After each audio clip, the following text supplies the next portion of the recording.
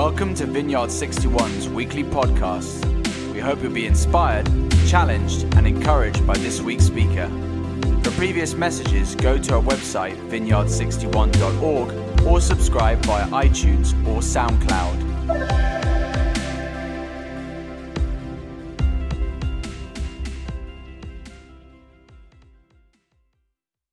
Everyone, lovely to see you. If not literally, then I can imagine you through the lens in your homes. Maybe you, like us, we've been doing one of these little Easter egg hunts around our home in our shoebox of a lovely apartment in London, in the sofa, in the plants, maybe been hiding them under the toilet seat. All those creative spaces, you can have that one for free. But the little Easter egg, it actually is a sign universally of new life. And as we come into springtime and in all different cultures, we celebrate this new life that we have. In fact, I'm half Greek, and in Greek we say Christos Anesti. And just take a moment to shout out to my Greek grandma, Yaya, if you're watching, we're impressed that you made it online, and I really hope and pray, and it will need prayer, that this is better than Cyprus TV. That's a big ask, I know. Christos Anesti means Christ is risen. And within the Christian tradition, we celebrate not only the life of Jesus, but also his death and his resurrection. Now, if you know me, you know that I'm a big fan of the big man, Jesus. He's a good guy. And I just want to give you a bit of a backlog of his story. You see, in the Old Testament, which is the Jewish scriptures, we have all these prophecies. I don't know if you've seen The Matrix, but there's an oracle, and she gives these prophecies, these things she foretells that are going to happen.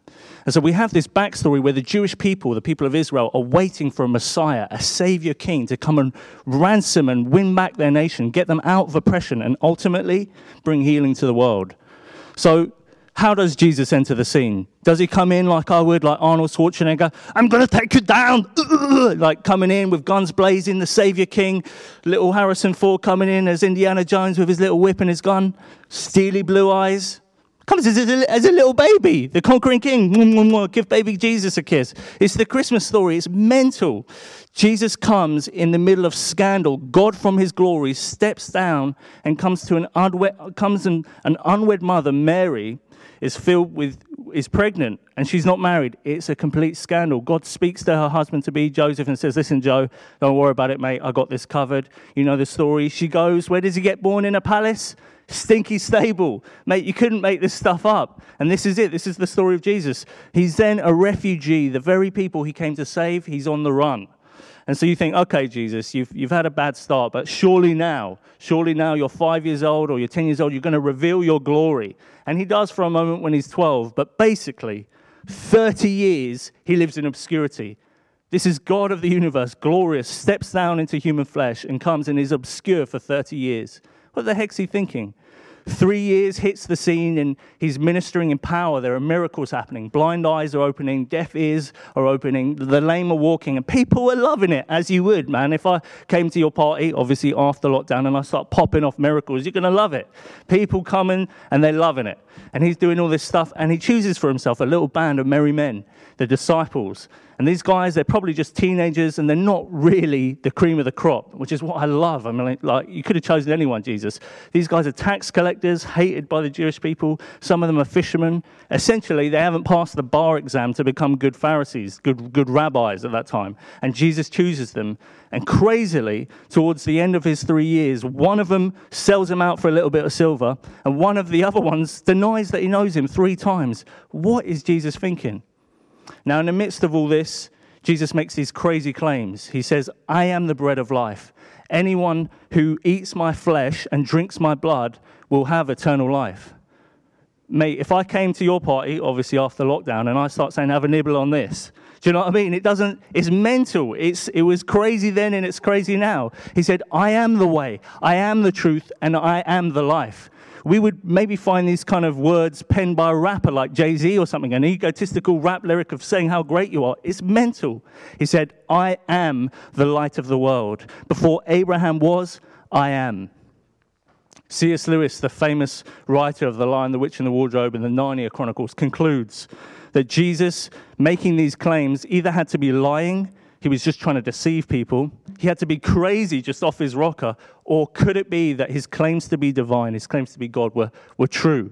Christopher Hitchens, the atheist writer, agrees with Lewis and says he's either a fanatic and a sorcerer if he's not divine. The reason I like about like this stuff, that Jesus, this human, came into history and said this stuff, is you can test it.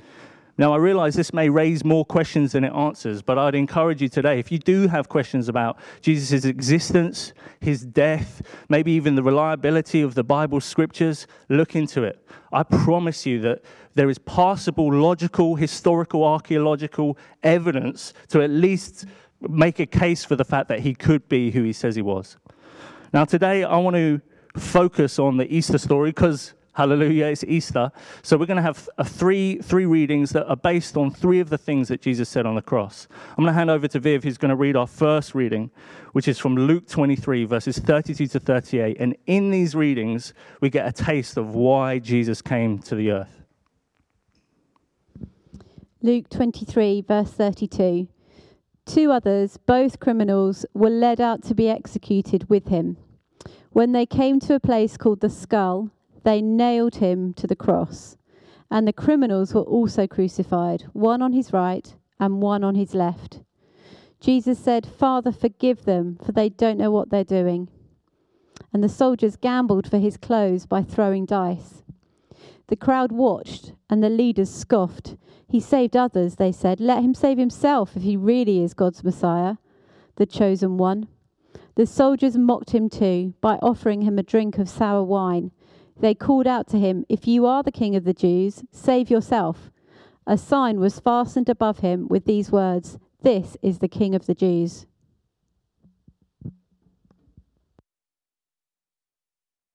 Betrayed by those he loved. He's been sold out by his own people. He's been beaten. He's been scourged, so much so that the flesh was ripped off of his back. He's been stripped naked. He's been mocked. He's been spat on. And now he's hanging on a cross with 7 to 9 inch nails through his hands and through his feet. Man, if I'm in that position, now's a great time to call in the angels. Come on, lads, let's go. Let's kick ass. What does Jesus say? "Father, forgive them. They don't know what they're doing." This is a beautiful truth that Jesus reveals to us. I am forgiven. You are forgiven. This is God's free gift to us as humanity. He forgives us, even over his dead body. Romans 5, verse 8 says this in the Bible. But God demonstrates his own love for us in this. While we were still sinners, Christ died for us. God loves us at our worst. He loves us when we killed him. And he died to prove that fact, that he loves us and forgives us. Forgiveness is not always a cool thing to want to request, but Jesus even said this: doctors don't come for the healthy, they come for the sick. In the same way, Jesus didn't come for the self-sufficient. He came for those of us who know we have a need. Don't let your heart be hard today. Don't let pride or fear stop you. Receive the forgiveness of your loving Father. It's a free gift. I want to go to our second reading where Jesus says something else. We're going to go to Mark chapter 15, verses 24 to 33. Then the soldiers nailed him to a cross. They divided his clothes and threw dice to decide who would get each piece. It was 9 o'clock in the morning when they crucified him. A sign announced the charge against him. It read, "The King of the Jews." 2 revolutionaries were crucified with him, one on his right and one on his left. The people passing by shouted abuse, shaking their heads in mockery. "Ha! Look at you now," they yelled at him. "You said you were going to destroy the temple and rebuild it in 3 days. Well then, save yourself and come down from the cross." The leading priests and teachers of religious law also mocked Jesus. "He saved others," they scoffed, "but he can't save himself. Let this Messiah, this King of Israel, come down from the cross so we can see it and believe him." Even the men who were crucified with Jesus ridiculed him. At noon, darkness fell across the whole land until 3 o'clock. My God, why have you forsaken me? Jesus experienced a separation from God so that you and me could be close to God forever. Remarkable. I remember age 14 when I experienced this for the first time. I went to a big youth camp where there was thousands of young people, and every night they would have a big meeting with music and someone sharing a sermon a bit like this. I used to get sick, actually, every night because my mum, being a good Greek woman, had us in a strict routine, and the change in bedtime, the change in meal times just threw me right off. But my youth leaders prayed for me on that last night. And I remember going in, and I didn't leave because I felt fine. And I observed, as I looked around me, I saw many other young people who had serene looks on their faces. They were lifting hands in the music. Some of them were crying, some were laughing. And I just felt like they had something I didn't have. So for some reason, I just decided I was going to lift my hands in the music. And I experienced what I can only describe as waves of love, waves of peace, waves of joy and freedom. It felt like I was coming home. It felt like I'd found the reason for which I was made. The Bible, Jesus says that in John chapter 3, that this is what it means to be born again. He says, sometimes we don't see the wind, but we do see the effects of the wind. In the same way, I hadn't seen the Holy Spirit, but I'd experienced the rebirth. And I knew this was the case because when I went home, I knew I was different. Some of the things my peers were engaging in, I couldn't engage in it anymore. It was like my conscience had been awakened. But like any relationship, you have to invest in that relationship to have it be a good one. And I just did not know you could have God every day. In the last 10 plus years, I've had the privilege of journeying with Jesus. And beyond the logical evidence, he's the most kind, the most funny, generous, faithful friend, King, Savior. He's amazing. And I highly recommend getting to know him. He's beautiful. And the cool thing is, because he was separated from the Father and because he sent his Holy Spirit, you can know him today. You can have a relationship, a lovely relationship with him. I remember my dad saying that some 30 years ago, he was in a small house meeting and there was someone playing music and he felt the presence of this being come into the room. And once he'd met God, he couldn't unmeet him. This is it. This is the cool thing. If Jesus is raised from the dead, if Christ is risen, you can meet him today. You can have a lovely relationship. I want to go to our third reading, which we can find in John chapter 19, verses 28 to 30. Jesus knew that his mission was now finished, and to fulfill Scripture, he said, "I am thirsty." A jar of sour wine was sitting there, so they soaked a sponge in it, put it on a hyssop branch, and held it up to his lips. When Jesus had tasted it, he said, "It is finished." Then he bowed his head and gave up his spirit. Because of God's love, we see in that first reading we're forgiven. In the second reading, Jesus feels forsaken. We can be close to God. And thirdly, he says, "It is finished." What is finished, Jesus? Well, firstly, sin is defeated on the cross. You may not know what sin is. Sin is a spiritual virus. It's a bit like the virus that we're sadly experiencing at the moment. We all know what the symptoms are, and we hope and pray for a cure. In the same way, sin, the symptoms are obvious. Hatred, deceit, murder, envy, strife, jealousy, lust. Ultimately, not being able to even do the right things that we know that we want to do. Jesus, thank you, Lord, he can destroy this in us. In fact, he destroyed it on the cross. And if we welcome him in to our lives, he can destroy these influences and give us a new heart and a new life. The Bible says you can become a new creation. And there's also a second "it is finished" that Jesus accomplished on the cross. When he went to the grave, Christians believe, and I believe with my whole heart, that Jesus rose again after 3 days and proved in his resurrection that death is defeated. Death is not the end, my friends. You can know that and have an assurance deep in your heart that you will have eternal life, that even after your body dies, that your spirit will live on. I remember some 5-6 years ago, I had the privilege of being by my granddad's bedside when he was slipping away. We'd been told because his dialysis had stopped to cleaning his kidneys that this would happen, but it still came as a shock to get the call. I travelled up to Cambridge, and my granddad was conscious for the first few hours, and then he began to go. And my nan had done an amazing job of looking after him in all of his suffering, but in this moment, he was slipping away, and me and my dad and my brother were in the room. It was a privilege. My dad, we held his hands, and my dad was commissioning him and telling him what a great dad he had been, and ultimately was sending him forth over the threshold into the next life with our blessing. I remember having a vision in my mind's eye in that moment. I saw my granddad stepping over death into heaven, being met and hugging Jesus, giving high fives to all the saints, and basically being safe and happy and whole. And where he'd had his leg amputated, it was whole again. Friends, if you don't have an assurance of where you're going when you die, that's one of Jesus' promises. You can know, if you simply put your trust in him, you can know where you're going when you die. You can be with him forever. And we can also have the hope that we will see loved ones again, all those friends we've lost, that we can see them again after this life. I remember this whole concept for me became alive when I was age 16. I was walking back from lunchtime with a friend back to school, and we were approached by two boys. One of them shouted behind us, and we turned around. "Oi, boys!" I turned around being really streetwise, and the smaller of the two grabbed me while the other one chased my friend into the park. He said, "What do you have for me?" Now, I tried to psychologically outwit him. I said, "What do you have for me?" And he looked confused for a millisecond, and then he whipped out the switchblade, and bang, he got me in the arm. I pinned his wrist by his side, and ultimately we had this dialogue where he realized I was a mugger's nightmare. Imagine the whole of Ocean's 11, and they get to the end, they're trying to defraud the casino, and all they get is Monopoly money. Bit like that. I had cassette tapes, I had keys, I had a broken watch, I had no phone and no cash. Poor guy, I felt sorry for him. We walked to the middle of the park where my friend Joe was getting mugged, and this guy said, "Can't believe all you had was cassette tapes." And/or he said, I'm going to get your mate. I'm like, I'm not going to let you take my mate 2-on-1. I mean, what am I going to do? I've just been stabbed, you know what I mean? Like, I'm foolish. Or I said, I hope you like the Chili Peppers, because that was what was on the cassette tapes. Either way, he didn't like it. Dashed him to the ground. Bang, he got me in the chest. In that moment, quite frankly, I wanted to lamp him one.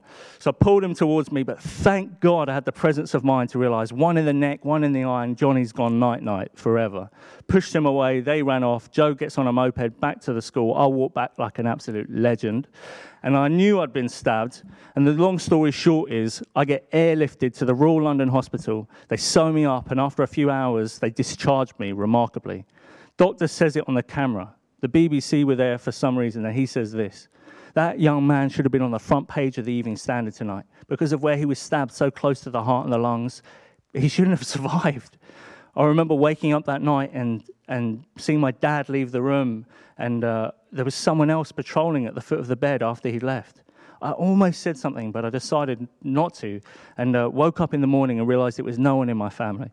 My uncle, who was a pastor at the time, he said to me, "You know, Jonathan, in the Bible it says God sends his angels to protect us." I suddenly needed to know, this wake-up call in my life as I faced death. I needed to know where I was going when I died, and I needed to know whether the experience I'd had when I was 14, whether Jesus was real and whether he wanted to be my friend. There had to be more to life than simply getting good grades, getting a good job, getting married, having some kids, then maybe going into a nice retirement home, and then what? Death? Is that it? Really? I wasn't enjoying school anyway, so that was a rubbish prospect. You know what I mean? Suddenly, I became convicted that at the end of my life, I was going to have to stand before God and give an account for the things I'd done. But I also had a conviction that Jesus had forgiven me. When he died on the cross, he paid for my forgiveness, that I could be close to him now in this life, and that when I did die, I would know that I'd be with him forever. Amazing promises. The Bible says it like this. John chapter 3, verse 16. "For God so loved the world that he gave his only begotten Son, that whomever believes in him will not perish, but will have everlasting life." Don't not find out. Jesus makes these crazy claims, and you can test them because he was a human in history. But he claims to have the keys to eternal life. He claims that he can be your friend and be with us through the trials and the hard times. And he claims that your conscience can be clear because you can be forgiven. You can receive that gift right now, today. In my experience, Jesus is the most lovely, the most kind, the most beautiful, which is why I harp on about him all the time. I think he's brilliant. But here's the crazy thing. I also have a conviction that all of us have met God in our own way. In a cool glass of water on a hot day, or a connection with a friend, or when we hear children laugh, or the leaves falling, all the blossom in springtime, or when a pregnant mother gives birth, the miracle of new life. These are tastes of what God is like. You've seen God in these moments. And today, God just wants to take you on the next step. He wants you to know his name, and he wants to have a deep relationship with you, person to person, and talk to you like a friend. I don't know if you've ever heard this before. Maybe you have, maybe you haven't. Maybe you still have questions. If you have questions, that's fine. Please don't commit intellectual suicide. Keep asking questions. I would love to hear from you. You can email us. I'd love to chat further. But maybe you've heard enough. This is a spiritual reality. It's brain, some of it, but it's also heart. And just if it's true, it will resonate with you. God wants to meet you today. And maybe you've never asked him, but he can. It's very simple. Because he's real, you just have to ask him. I'm going to say a quick prayer now. And if you want to meet God for the first time and receive all these brilliant gifts forgiveness of our sins, being close to him, and then having an assurance of where we go when we die. You can have it for free. And secondly, if you want to be filled with God's Spirit and just know him and experience his loveliness just more and more, we're going to say the same prayer together. It's real simple. It's a thank you, sorry, please prayer. I'll pray it, and why don't you just say the words after me? Jesus, thank you that you came. You died on a cross to show me that I am loved. Sorry, I've sinned. I need forgiveness. Thank you, I'm now forgiven. Please fill me right now with your Holy Spirit. Fill me with the Father's love and show me beyond a shadow of a doubt that you are with me and you love me. Amen. Now, just where you are, just stay for a moment. The Holy Spirit is present just as he was when I was 14 and just as he's been for me for the last 10 years, and he wants to meet with you right now. Some of you may feel like a waterfall of clarity on your heart and on your mind like you've never felt before. Some of you may feel you might be finding you get a bit emotional. That's okay. These are just signs of the Holy Spirit pouring out God's love into your heart. Maybe you don't feel anything. Well, here's the good news.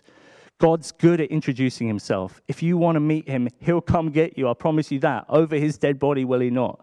And here's the cool thing. If you've prayed that prayer, you can know for sure. Jesus says, anyone who confesses with their mouth and believes in their heart, you will be saved. The cool thing is the Holy Spirit's good at his job, and that fruit of new life, he's going to bear it in you if you've prayed that prayer. And hey, if you're not ready to yet, there's still time. You ask him, and if you've got questions, let us know.